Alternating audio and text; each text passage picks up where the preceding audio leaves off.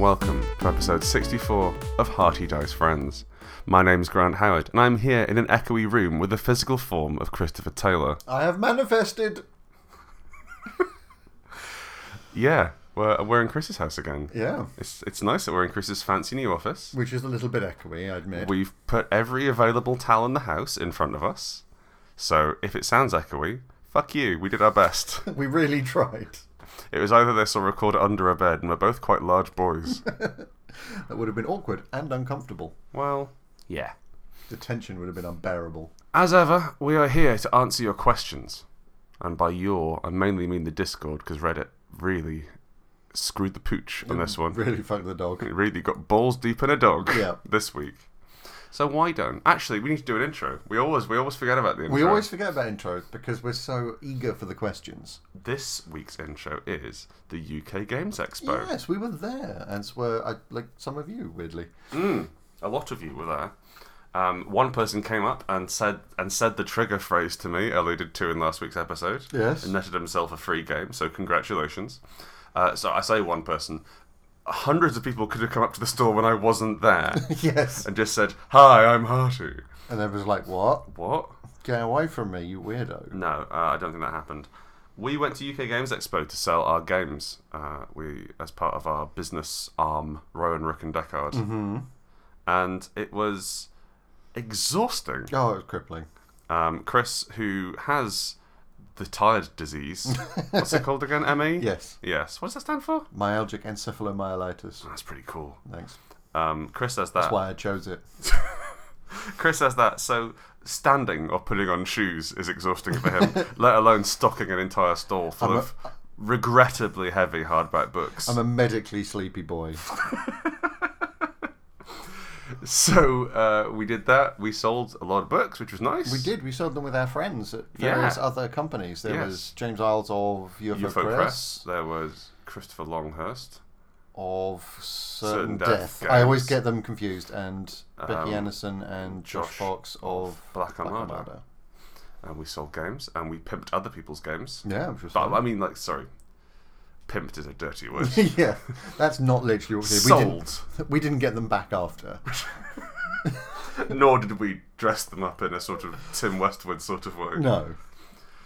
However, we did that. It was physically exhausting. We're both still kind of dead. I got maybe about 2.5 hours off the whole time that we were working there, which I was not required to do. I was only on for about 8 hours, I think, over the weekend. But I was like, no, I gotta hustle. I'm gonna sell these games. Yeah, we got the seller's crack. It grips you. Let's move on from all this talk of nerds and games to... Oh, it's the same thing. It's the same thing, yeah. Let's move on. That's right, fuck this. Let's trot on. Let's stumble artlessly into the main body of the programme. We all float on down here. Ask me a question, you giant horse. I shall ask you a question. So Charlie X asks, have you used flashbacks in a game? How? And did it work? Yes. Okay, Easily. next. Great. Yes. I love flashbacks because people never expect you to do them. Yeah. You have to be about 1.5 to 2 drinks in, and you go, flashback 2! And then if someone's trying to establish a fact, you make them flashback to that happening. I've had a great deal of fun with that. And kind of get them to prove it, as it were. Get them to play it out, because like, it's a fairly common improv tactic. Yeah. Of being like, let's flashbacks, like, you've got the kernel of a gag here, let's explore that gag for a bit, and then, like, we know because it's a flashback, it doesn't have to hold much water, we just, like, it's a what's the word? Framed scene. Yeah, but it gives you much more freedom because it doesn't have to really have any bearing to what's going on right now. No.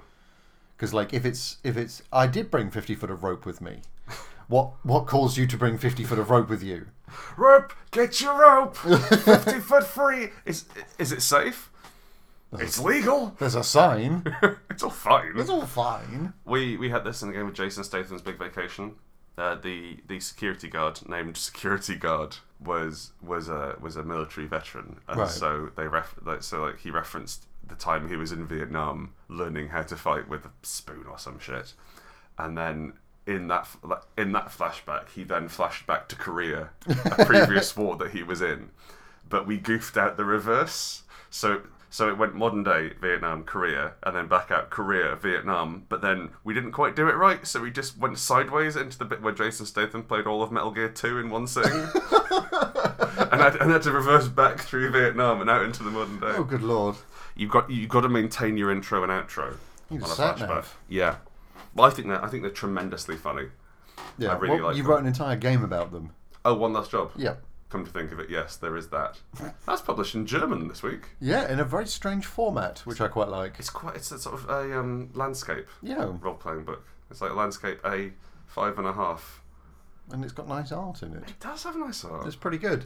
If you speak German, go to systemmatters.de, or as they'd say, DE. And why not order a copy of One Last Job? Or you can get it in English from our website. You can get it in English, but it doesn't exist physically. I guess you could print it out. Yeah. Don't. Or do. I don't know what the If law you own a is. PDF, I don't care. Yeah, just don't sell it, yeah? And don't sell it for a lot. Trade it in a barter system. Kick some back to old Uncle G. You know what my PayPal is. Have you used flashbacks? I have. I kind of do it more for preparedness checks in Trail of Cthulhu and things like that. Like, Okay. you've got to justify why you think you'd have this thing. I admit I don't use them to their full potential, like you tend to. Well, what the full potential of making people laugh at, like, for Well, throwaway not just gags. that, but just like making a full scene out of a flashback. Yeah. I generally just do it as a quick aside. You did this. Let's move on. Yeah, like tell me how that happened. Yeah.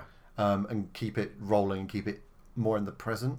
Because I tend to run more horror games. Yeah. If you flash back too hard into a not horror situation, you can kind of blow the mood. Yeah. And it's useful sometimes for breaking that tension. Yeah. Like the kind of the traditional, oh, it was just a cat in a bin. Yeah. You know, that made a noise. And I quite like the idea that you don't have to break the tension of the actual scene of the location, but you can break the tension by flashing back to a time when everything was really nice. Yeah, that's really useful. But if you overdo it, Yeah. then it just becomes, you know, a happy, shiny bit in the middle of horror. And that doesn't quite work sometimes. Well, you know, contrast, light and dark, chocolate and vanilla, Sunrise, hot and cold, sunset. sunrise, sunset. C'est la vie. A man becomes a boy becomes a man. Does that work? The first bit, it's a Sphinx riddle. Oh. It's one of them new Pokemon. I got a question. All right. Phoenix Gravin writes in and asks, ideas for underwater adventure? So the first thing the hurdle you must leap for underwater adventure. That's going to be easier underwater if you do Ideally, hurdles. yes, just swim over it. Yeah. Is how are your group underwater? Are they fish people?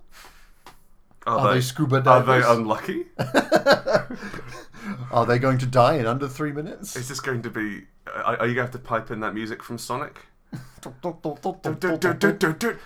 just know the raw human terror of watching Sonic die? It's awful. It's proper, like, and the rising music. It's proper. It's sick what they put that hedgehog through. Because normally he just hits a thing and goes and rings fly out. Yeah, rings fly out, or like he puts up his hands and then goes up and then flies down off the screen. Yep. And it's like that doesn't, we know that doesn't actually happen. But that's if he touches spikes, he springs off the screen. Yep. It's an implied death. Whereas you have to watch him die. Watch the water flood his lungs. Like, on the continue screen with Tails uselessly pounding on his chest trying to get the water out. Live! I love you! So yeah, like first off, How are you breathing? you got to work out why they're underwater. Hopefully that should be apparent. Yep. Like I really like the idea of films like The Abyss. I've not seen The Abyss. Is that the one with the big shiny circle? Yeah.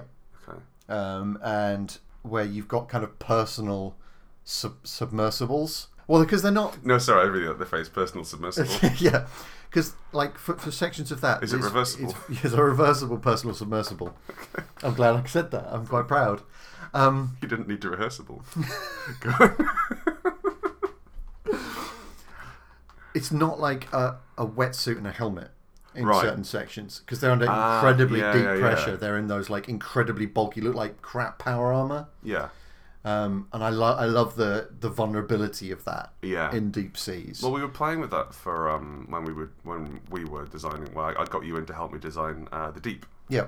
which is a game about going into Hades in a space station. Yeah. Hades invades a space station, not the dude. Event Horizon, the RPG. It's Event Horizon, but Greek. Yeah. Basically. But you had these Aegis suits, and the deal is if the Aegis suit was punctured, you died. Yeah. And so all damage was simply your Aegis suit holding up. And I quite like the idea that there's this quite thin layer of... There's a very final thing between you and death. Yes. I am especially interested in underwater adventures that take place in Rapture-style analogues. Okay. Or flooded bunkers. But like an environment which contains both non-flooded and flooded places underneath the ocean. Or, somehow water's been pumped up there. Yeah, and it's nice to have kind of, in quotation marks, safe areas that aren't water. Also, I'm watching like The Blue Planet, that sort of shit, right? Yeah. Blue Planet 2 came out last year, I think. Brilliant show, wonderful. Do watch it. We are destroying the oceans, and David Attenborough stopped coyly alluding to that, and just spends 10 minutes at the end of every episode saying, "You're ruining it, you dicks." But it's pretty good aside from the guilt trip. And there's always a couple of episodes about here we are in the open ocean. That was a really bad David Attenborough impression. Okay. Here we are in the open ocean. There we go. And there's just shot of the ocean, and it's like these fish have returned. How do they know where they're returning to? There's fucking no landmarks. There's nothing out there. It's just the sea. That's why the sea is the worst. The sea is... Yeah, you don't like it, I don't like the sea. It is... It's a bit like the Arctic, but with fewer bits. Yeah, and it's harder to drown in the Arctic. Well, yes, that's true. Well, not for long.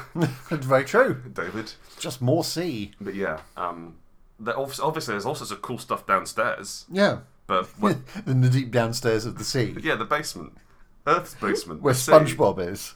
Yeah, there's documentaries. I struggle to wrap my head around having a fight or an adventure just in open water. Yeah. Because it's a bit like having it in the middle of the sky. You can just go anywhere. And it doesn't... I don't feel entertainingly constrained enough. But also, the physics of it are kind of iffy, because if you try and punch somebody underwater, that's not going to happen. Yeah, you need a knife, don't you? You need something. You need a tool. Because you can't move your arm fast enough to hurt someone. Yeah, exactly. So, you need a harpoon gun. Yeah. And that lends itself to a kind of comedic combat underwater. Harpoons. Yeah. You think they're funny? I think they're fairly funny as weapons go. You've never seen your old man get run through by a harpoon off the east coast of Maine, huh? No, neither As have you. opposed to the west coast of Maine, which is fucking inland. I believe. There's a pond near a housing estate. That's the west coast of Maine. Does Maine have a coast? Yeah. Yeah. Yeah. Yeah. That's Jaws takes place in Maine, doesn't it? Why not? Yeah. I don't know. So I like the idea of a rapture or a flooded bunker or perhaps some sort of if you want to get really wacky with it, a flooded zeppelin. And 4 rooms and an enormous balloon full of water. We didn't think this through. But this will never fly. Places where, yeah, it's a flying flooded zeppelin rather than just a zeppelin someone's put in the sea. But there's a capsizing boat. Yeah, like a Titanic situation. Your Titanics, your 70s disaster movies sort of thing. I think there can be a lot of fun with that. But obviously you put it in Dungeons and Dragons because that's all anyone plays. Yeah. I think also you've got to think about what sort of villains you're facing underwater. Now, can you pronounce it? Can I pronounce what? The villainous fishmen. What are they called? Villainous fishmen. Sangwan. Oh, the Sahaugen. Sahaugen. I believe is how it's pronounced. Sanguine. I don't know. I've always called it Sahaugen. Sockhog. Sockhog. Sockhog. Fish dudes with tridents. Fish dudes. We've got fish dudes with tridents. You've got deep ones who are slightly tubbier fish dudes. Yeah, there's a problem with deep ones of them almost becoming comedy now. Yeah. Yeah, they do. I've never looked you in the eye while I've done that voice before. How is that for you? It's pretty arousing. Turns out that's what I'm into. Got a mouthful of something. Aboleths. Aboleths. They were key in the Night Below campaign. A lost dog. How is that the villain? It just wants to get home, but it's willing to do anything to do it. And it's driven. It's got one of those old-fashioned bubble scuba helmets. Oh, I thought you were going to say a ruff. It's just like swimming an around. Elizabethan ruff. What's this the mime I made? Yeah. That was the leather plug, which goes around the leather band. The leather plug. The leather band, which goes around there, which forms a seal against the dog's. I guess you need a wetsuit. Yeah, we'll work it out. And then we'll do it in post. He has a big spherical bubble helmet, and all he wants is to get home, and he's willing to kill. Well, I mean, you've also got like environment as enemy. Just imagine, because the players don't have breathing apparatus, so the dog's just mocking them, soaring through the open ocean. Environment as enemy. You've got environment as enemy, in that you're going to drown. Is it fun to drown in a role-playing game? I think if you make that part of the game, yes. Like it's the same argument of like rations. Are they fun? If you make it part of the game is about organising your food and running out of resources, then yes, they're fun. I think having like an abstract danger mechanic rather than you've lost 5 hit points, you're losing X hit points around. That doesn't really interest me too much. But being able to say, right, you're at danger 3. And then once I roll under that danger or what have you, then you're fucked and you need to be rescued. And if you can't be rescued, you're dead. Yeah, that sort of thing. And that's interesting because that makes like malfunctioning equipment more important, and it makes where the air pockets are really interesting.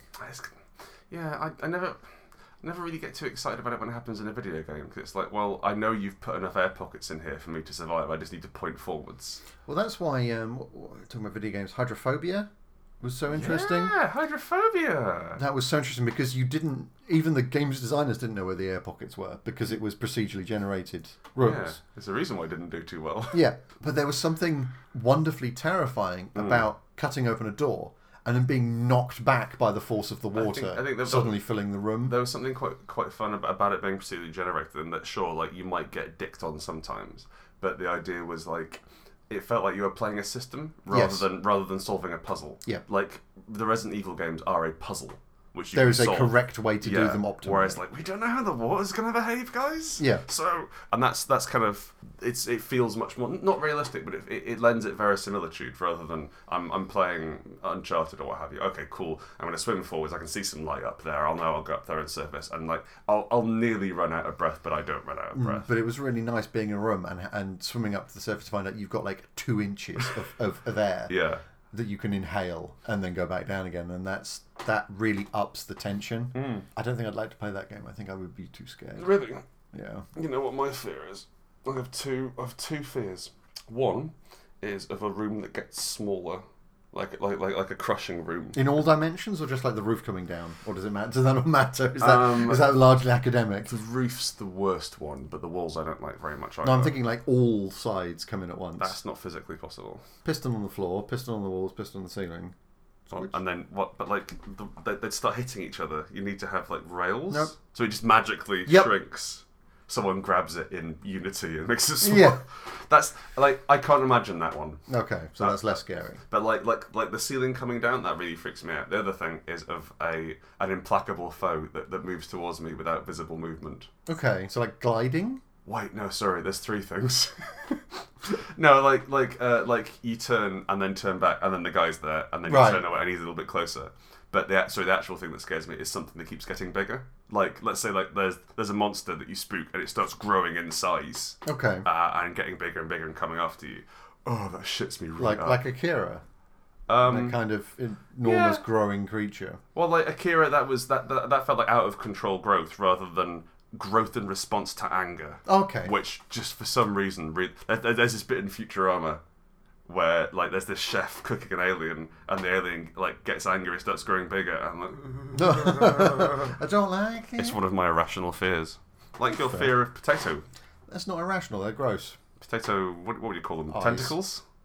Eyes are the little nubs. Yeah, I don't like them. No, but you don't like the long lads that come out. Yeah, the things that come out of the eyes of the creature. It's grotesque. Questing tendrils. I don't like it. That's fair. Maybe you ask me a question. I will ask you a question. Fans asks, any tips for putting together a good mystery plot? Yes. But I'm not going to tell you. What's it worth to you, fans? You said earlier when we were looking at these questions, just write a novel. Yeah. Go on. So one of the things about a good mystery plot, like a really satisfying one-shot mystery plot, is that you know what happens. Right. And that you know roughly the responses that a player is going to take so that you can prepare for them. And that's why I said write a novel, because planning for those eventualities and having those clues in the right places makes a mystery novel feel slick. Yeah. And I'm not necessarily saying fun, but it feels professional and slick.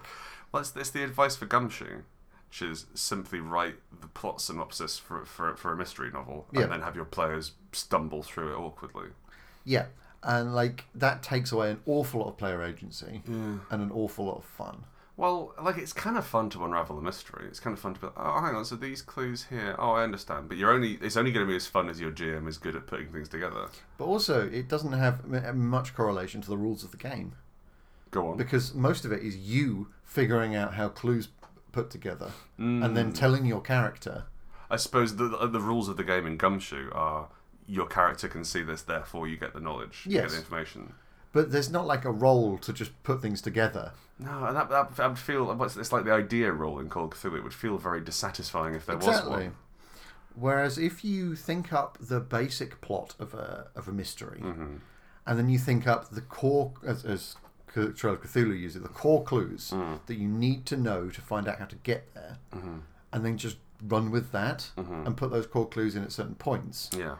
That can actually feel as satisfying, and you're going to have more fun running and playing it. The most crucial thing to remember is if the player could fail and it would stop the game happening, don't let the player fail. Yeah. Don't make them roll. Just do the thing. Don't make them spot hidden. I think the other advice is brilliant advice from the Alexandrian blog, which I think I mentioned before on this podcast, which is you need to give them 3 clues for each clue. So you need to give them 3 ways of finding out each piece of information, because players can get 2 of them and still go, I don't know, and draw the wrong conclusion. Yeah, but the third, they're convinced. Yeah. I don't know. Like I think there's something really fun about mystery plots in terms of like players discovering and uncovering information, because like they can. The core idea of Dungeons and Dragons of role playing is a mystery plot, in that you're trying to uncover information and then act on that information to do well. Yeah, I mean, even if it's as simple as where is the treasure? Where is the treasure? Or like if we think of vampire, like who's acting against us? What are their motives? What can we use as leverage? Yep. So that's kind of fun. I just think that quite often it winds up being like there is one solution and there is one right way to do it, which is not fun. Yeah. And I think that the traditional, like the best advice I can give to any GM is to find the adventure. So whatever your players do, it's not that the adventure is there and the players must go and play it, but whatever the players do, you find the adventure in that. And I think whatever the players do, you find the mystery in that. You link that back into your main. Yeah, I mean that's the big skill of running mystery games, is to let the players do whatever the hell they want and still get to an endpoint. Still get to an interesting, satisfying endpoint. Being able to take a clue that was an ancient occult text and turn it into a website that's linked to from somebody else's blog that they've been researching. Being able to take a clue, change it, and make it interesting and relevant. Yeah.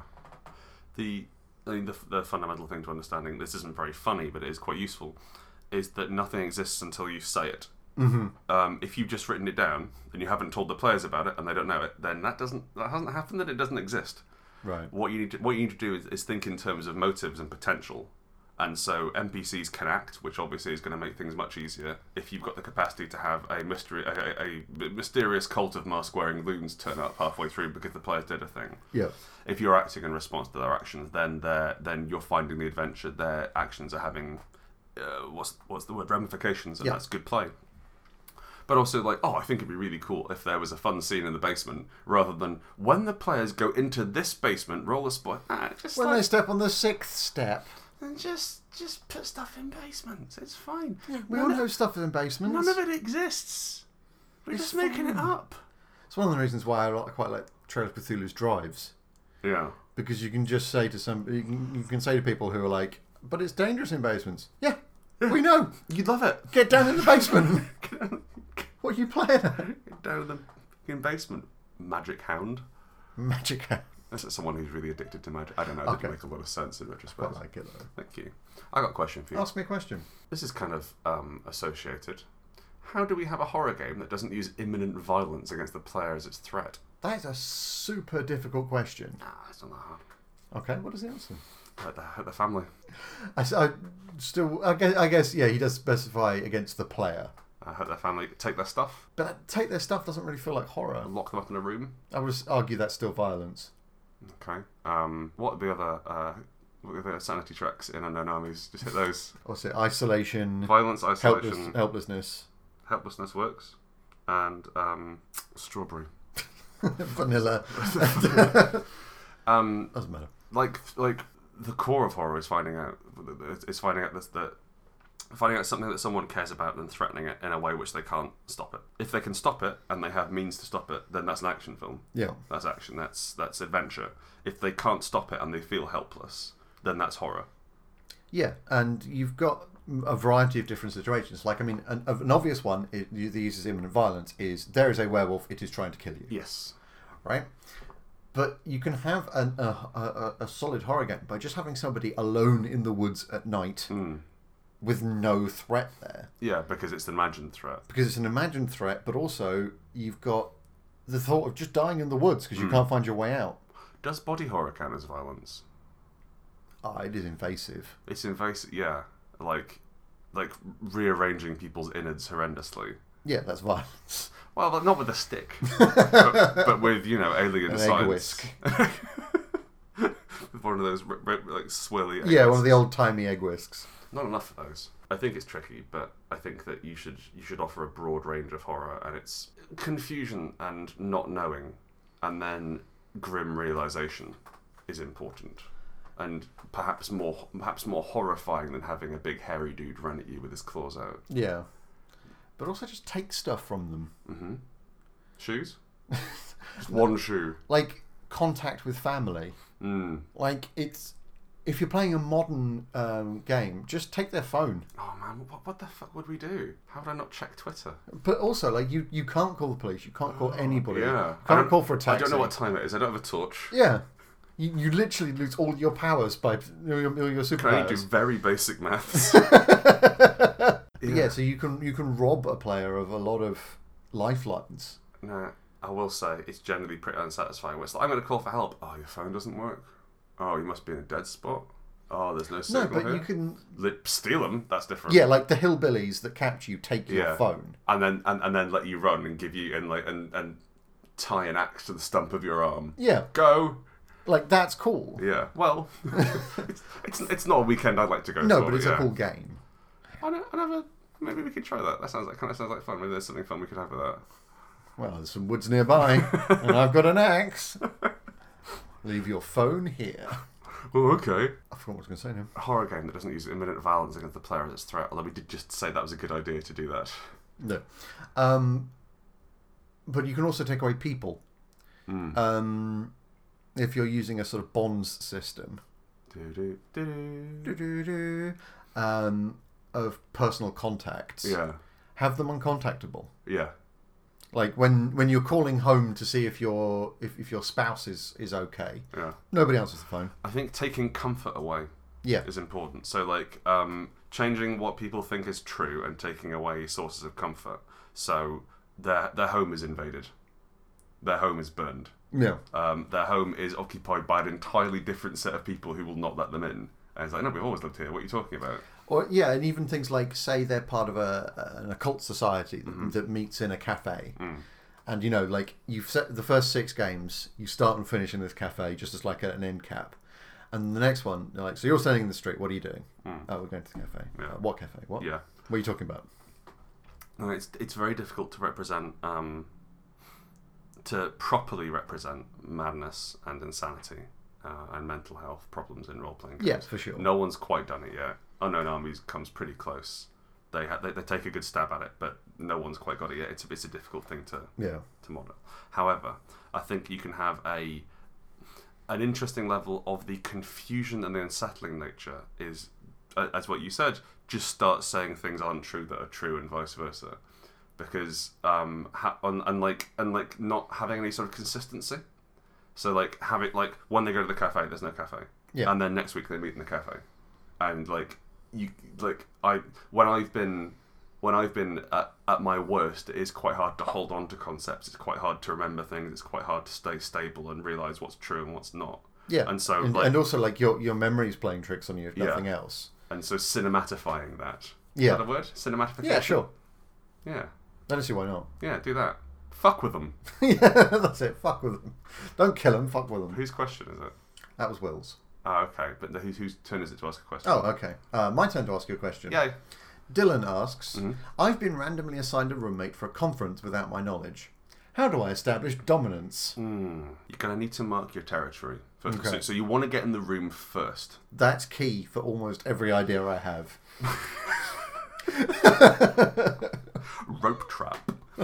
You want it like the initial idea I had was like shit in his bed, but abrupt and possibly like it might come out who did that. But if you can mark your territory, like take over as much of the room before they get there, so get your stuff out. If there's any communal spaces like a desk, take over more than half. Yeah. Leave food out. Piss in the corners of the room. Piss in the corners of the room. Just to mark your territory. Okay. Put your trousers on their bed, but also sleep in your bed. I like that. Have you shared a room with a roommate in any sort of situation like this? Not that I've not known. Because you and I have slept in the same room, but not. I don't think we've ever slept in the same bed. I don't think so. No, you thrash around a lot. I do. And I'm a thrasher. You make a horrendous noise with your head when you fall asleep. Yeah, that's good. Like someone trying to clean a drain with a bear. And the bear's into it? The bear's doing it. Yeah. No, see, my idea is, so they're approaching down the hallway to the room. Right. Oh, I see. And already they're seeing the trail of rose petals. Nice. It's a different kind of dominance, but yeah. And then they open the door. And you push the beds together. Candles. Lionel rose Richie? petals everywhere. Lionel Richie or Vangelis? Vangelis, I think. Yeah. And you in that kind of... Have you ever seen that picture of Sean Connery in that sci-fi film where he's in like a little tiny pair of red pants? When he's holding a revolver. We're holding a revolver. Are you holding a revolver? Yeah. And... Do you have the moustache as well? Oh, if you can do the moustache, do the moustache. Yeah. So you point the gun at them. Yeah. And say, now we can decide who gets which bed one of two ways. And see what happens. Do you have any plans for the ways? No. Oh, I see. Like, what do you fancy suggesting? Say a game I like to call Russian roulette. Have you seen this? There's water balloon roulette. No. What is that? It's a gun with a handle with a holder for a water balloon on the right. end. Okay. And then one of the chambers has a pin that pops the balloon. Oh, okay. And you hold it to your head and pull the trigger, and if you lose, it sprays you with water. Okay, I guess. I mean, we used to play that with Nerf guns. Yeah. But that seems a bit weird. It's a bit... For children, it seems a bit odd. Yeah. It's a bit like those strange games which force your mouth open and have you speak. Yes. Those are chilling. I think your sexual threat is an issue. Okay, well, it wasn't really a sexual threat. It was a sexual invitation. Right, okay. Because there's only one bed. Currently. Oh, I see. Right, okay. That's why I said push the beds together. Yeah, I think so. You might want to hide in the room. Is this going to end with you might want to hide meat around the room? No. It's your room too. Yeah, but you know where the meat is. This isn't a round of hide the beef. Sorry, where's the beef? No. You establish the setup as before, so you get everything sorted, everything planned. You know, you've got your toothbrush out on the side. Also, if for later on, if you can move their things to places where they don't know they are, that's very good. You know those little cups where you put the toothbrush in hotel rooms? Yeah. All you do is you put your toothbrush in and then tape over it so that there's just enough room for one toothbrush in there. Fill it up. Yeah. With pennies. You just nestle your toothbrush in. Yeah. That's mine. You get the... Label the taps. Mine. Yours. You take the hot one. Yeah. Couldn't help but notice you used my half of the plug hole. if we're going to be together for this conference the next 3 days, there are some ground rules we got to get sorted. When it comes to night and everything's okay, you just kind of calm down. After the initial hubbub of you dressing up as Sean Connery, and you've each just gotten into bed, so definitely still awake. Yeah. You need to immediately get up with your duvet and then lie against the door. And just no, this is just how I sleep. Yeah. Oh, night. And just start playing an old gramophone. I was imagining a trumpet. just like as you turn off the lights, like, right, okay, cool. See you in the morning. Good conference, by the way. What the fuck are you doing? What? and then like you hide the trumpet as quickly as possible. I don't know what you mean. You played the trumpet? Yeah. Well, I'm just falling asleep. Like, there's some people put on music. Yeah, I'm just snoring. Yeah. Just when I snore. I was thinking you should hide in the room, so you get everything set up and you make that happen, and then there's got to be a place like the wardrobe would be quite good because most people don't immediately come into the wardrobe. That's true.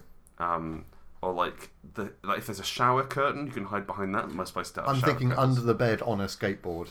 That's good. So you can just quiet. slide out. Yeah, that's good. Clinging to the roof like Spider-Man above the door. If you've got the strength for it. Yeah, if you can Sam 100% Fisher do this. Because what you want to do is they come in and say, hello, oh, there's no one here. But they're wrong, aren't they? You're here. Now, the longer you can stay hidden, the better, because you can do things like rearrange their toothbrushes. I don't know, I don't want to gaslight them, I want to establish dominance. And at the moment, this is the room establishing dominance. Yes, this is very true. Taking all the pillows? Yep. Oh, I didn't think you'd want this. Sorry, I've got a bad neck. Having stickers with your name and address on it and putting it on their luggage. Putting it in the middle of their bed and covering it over with a duvet. Yeah, just put it on everything. Actually, no, I've got it. You know when you walk in and you make it clear which bed is yours, is the one you're sleeping in, or like when you're sharing a bed with another person, you make it clear which side is yours. Mm-hmm. None of that. The whole room is yours. You come. Take all the duvets and all the pillows off and bundle them up in between the two beds and form a nest. Release ants in there. Take all the toilet paper and charge £1 a sheet. Demand they hand over their key card and you will let them in if it's time. You can never leave the room. Teach them the secret knock. What's the secret knock? It's very complicated. Okay. And it changes every day. It involves a whistle. Yeah. And a phone call. I think that should be enough. I think that should be enough. I'll just punch him. Yeah, I mean the other thing is like you can just hit him a bunch of times. Yeah, just really work him over. I assume it's some sort of, because Dylan's a scientist, some sort of science convention. It was an astrophysics and biology.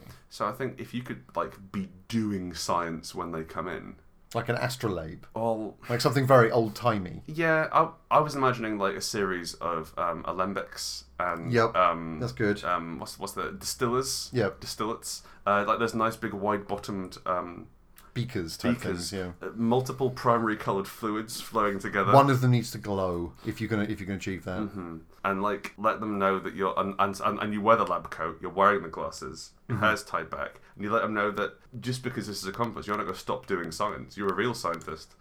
Did they even bring a Bunsen? And also, before they or you say hello, you need to list your qualifications. Possibly just like staple your CV to your chest. No, you just every time somebody tries to talk to you, you just interrupt them and tell them all of your qualifications. Dominance asserted. Question time. What TTRPG set in or near modern day has the most comprehensive skills list? Asked Mr. Hoopers from Reddit. Mr. Hoopers then goes on. I'm going to assume Mr. Hooper's gender. Also, he says, what do/don't you like about large skills lists? Do you prefer skills in packages or kits? Skills lists is horrible. Skills lists. Oh. It's like Game Master. I hate the phrase. It's GURPS. Yeah, I mean it is GURPS. It's That's GURPS. the one that wins because they keep releasing new skills in. Yeah, there's so many. They're still making books for GURPS. I hate to think. Shouldn't they have run out of things to imagine? That's not true. They've run out of things to simulate. They can do very specific things within each of the universes now. I don't get it. I don't get skill lists. I don't get when you get big long ones or like ones which had different uses for build computer and use computer. Yes. Those were different skills in the game I read. Stairs. Acrobatics and athletics. Stop that.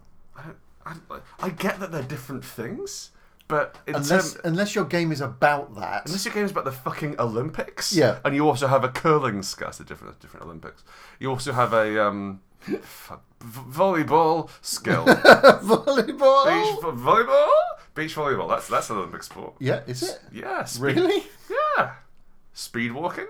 That's not Olympic. Yeah, it's Olympic. What has the Olympics come to?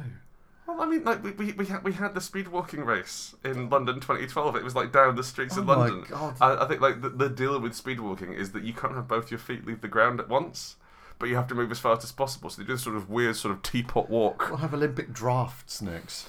That's not all these things are physically challenging. Speed walking is physically challenging. You can't do slow walking. No. But then I'm not trying to be in the Olympics. No, that's true. Drafts doesn't... I think that's why there isn't Olympic darts. Olympic flipper coin.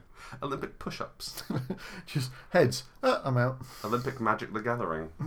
That would be good. No, it would be bad. That would be astonishing. It would be like normal Magic the Gathering. Yes. Except, I guess the people would be The fitter. nerds would win! I'd like it if they still had to train properly. Yeah. Well, actually, maybe just like triathlon, but instead of biking, it's a round of Magic the Gathering. Yeah. Triathlon, but instead of swimming, it's pedalo. Instead of running, it's having a nap between the pedalo and the magic. Triathlon, instead of pedalo, you have to grab onto swans and have them pull you. That I would try. They're not happy. Man, you need a beefy swan. I Yeah. don't know, like you probably weigh as much as about 2 swans. 3 swans, maybe 4 swans? Maybe, yeah. They got hollow bones, is the issue. Oh, that's true. But they've got a lot of might. They do. They've got that arm-breaking might. I'd like to see a druid with a swan companion. I've never seen that. That would be so graceful. Wouldn't it? Well, in the air. You ever seen those fuckers land? They land like bricks land. Or a goose companion. Yeah, that'd be lovely. Like a guard goose. A finch. That's too small. Big finch. Finch. Colossal finch. It's a robin the size of a football. It's a really overfed robin. Everything else is normal size aside from its big red belly. Belly? Brelly? Belly.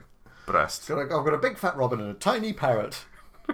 Those are my companions. Together, we fight crime. I've got a big fat robin and this cat who cannot wait to eat the robin.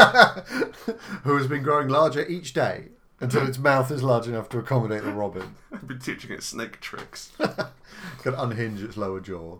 What's the question? Skills lists. Yes. What the real question is, what do/don't you like about large skill lists? I don't like the way in which they tell the player no. It's like, oh, I want to do this thing. Have you got the skill? I don't know whether I have the... No, I don't. Yeah. Like, Slay Industries had different skills for every possible kind of weapon. But like, sorry, rifle, pistol, heavy, that sort of thing. So that's not crazy. Yeah. Rifle, pistol, heavy. It had another skill for auto support. Auto support. Now, what is auto support? Which was controlling your full auto fire. Oh, that was no. a separate skill from use gun. No. So you had to take put points into auto support if you wanted to hit with your 3-round burst at all. It's a separate skill check. That's trash. It is trash.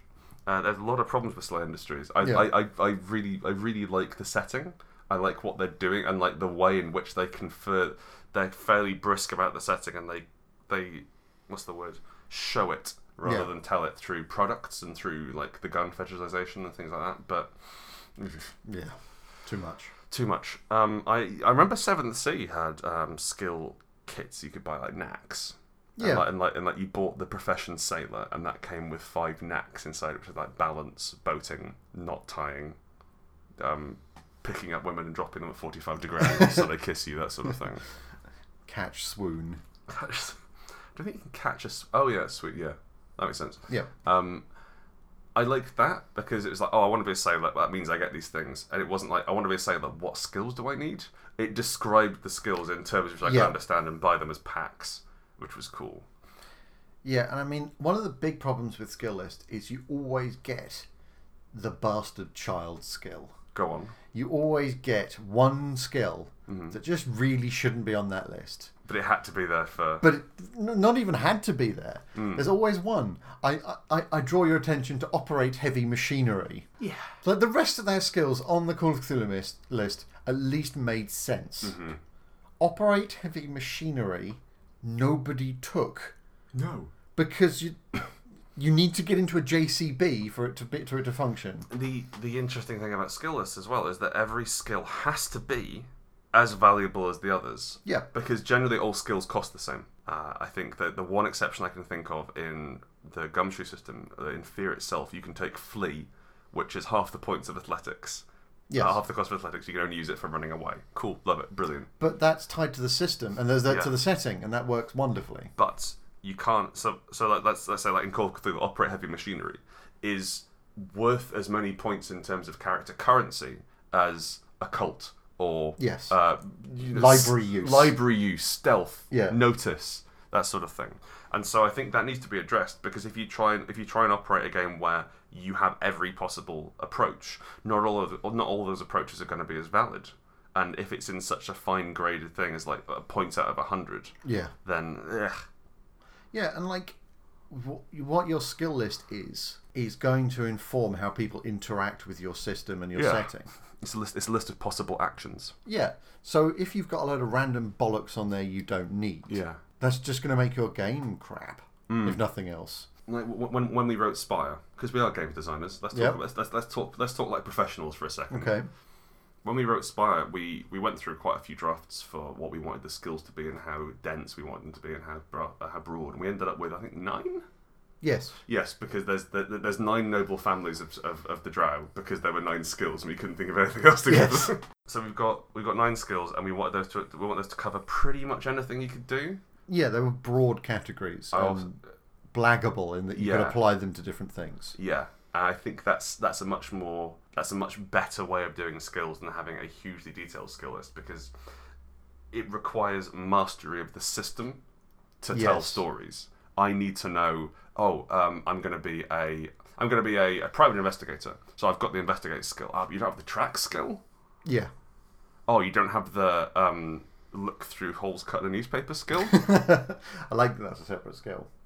Paranoia, by the way, has 4 skills in under every stat. Okay. So the stats is, I think there's violence, moxie, brains, and mechanics. Okay. Are the 4 stats. And there were 4 under those aside from violence, because I was like, we don't need 4. We've got athletics, guns, and hitting. Sure. And that's all we need under violence. It covers everything. And one of my co-authors was like, no, we need 4 skills. I'm putting in thrown weapons. Like, that's covered by athletics. Not anymore. Wow. Thrown weapons, that really incredibly useful skill you have in Paranoia and use all the time. Nobody can take that. No! Like, if you touch a grenade in Paranoia, you've died. Get a new character. Yeah, that's ridiculous. Yeah, and so, like, and that was there because he wanted to have 4 skills in every box. And it's like, there's no need. No. No need to satisfy your weird desire for symmetry. That's painful. And yeah, I think the skill list is such an important thing in games, and it's far too. If you look at, say, Dark Heresy, I do not know what the skills are in Dark Heresy. No. I kind of know what the skills are in World of Darkness. I ran Dark Heresy for 2 years. They're not all written on the character sheet. That's not useful. No, there's like you have forbidden knowledge and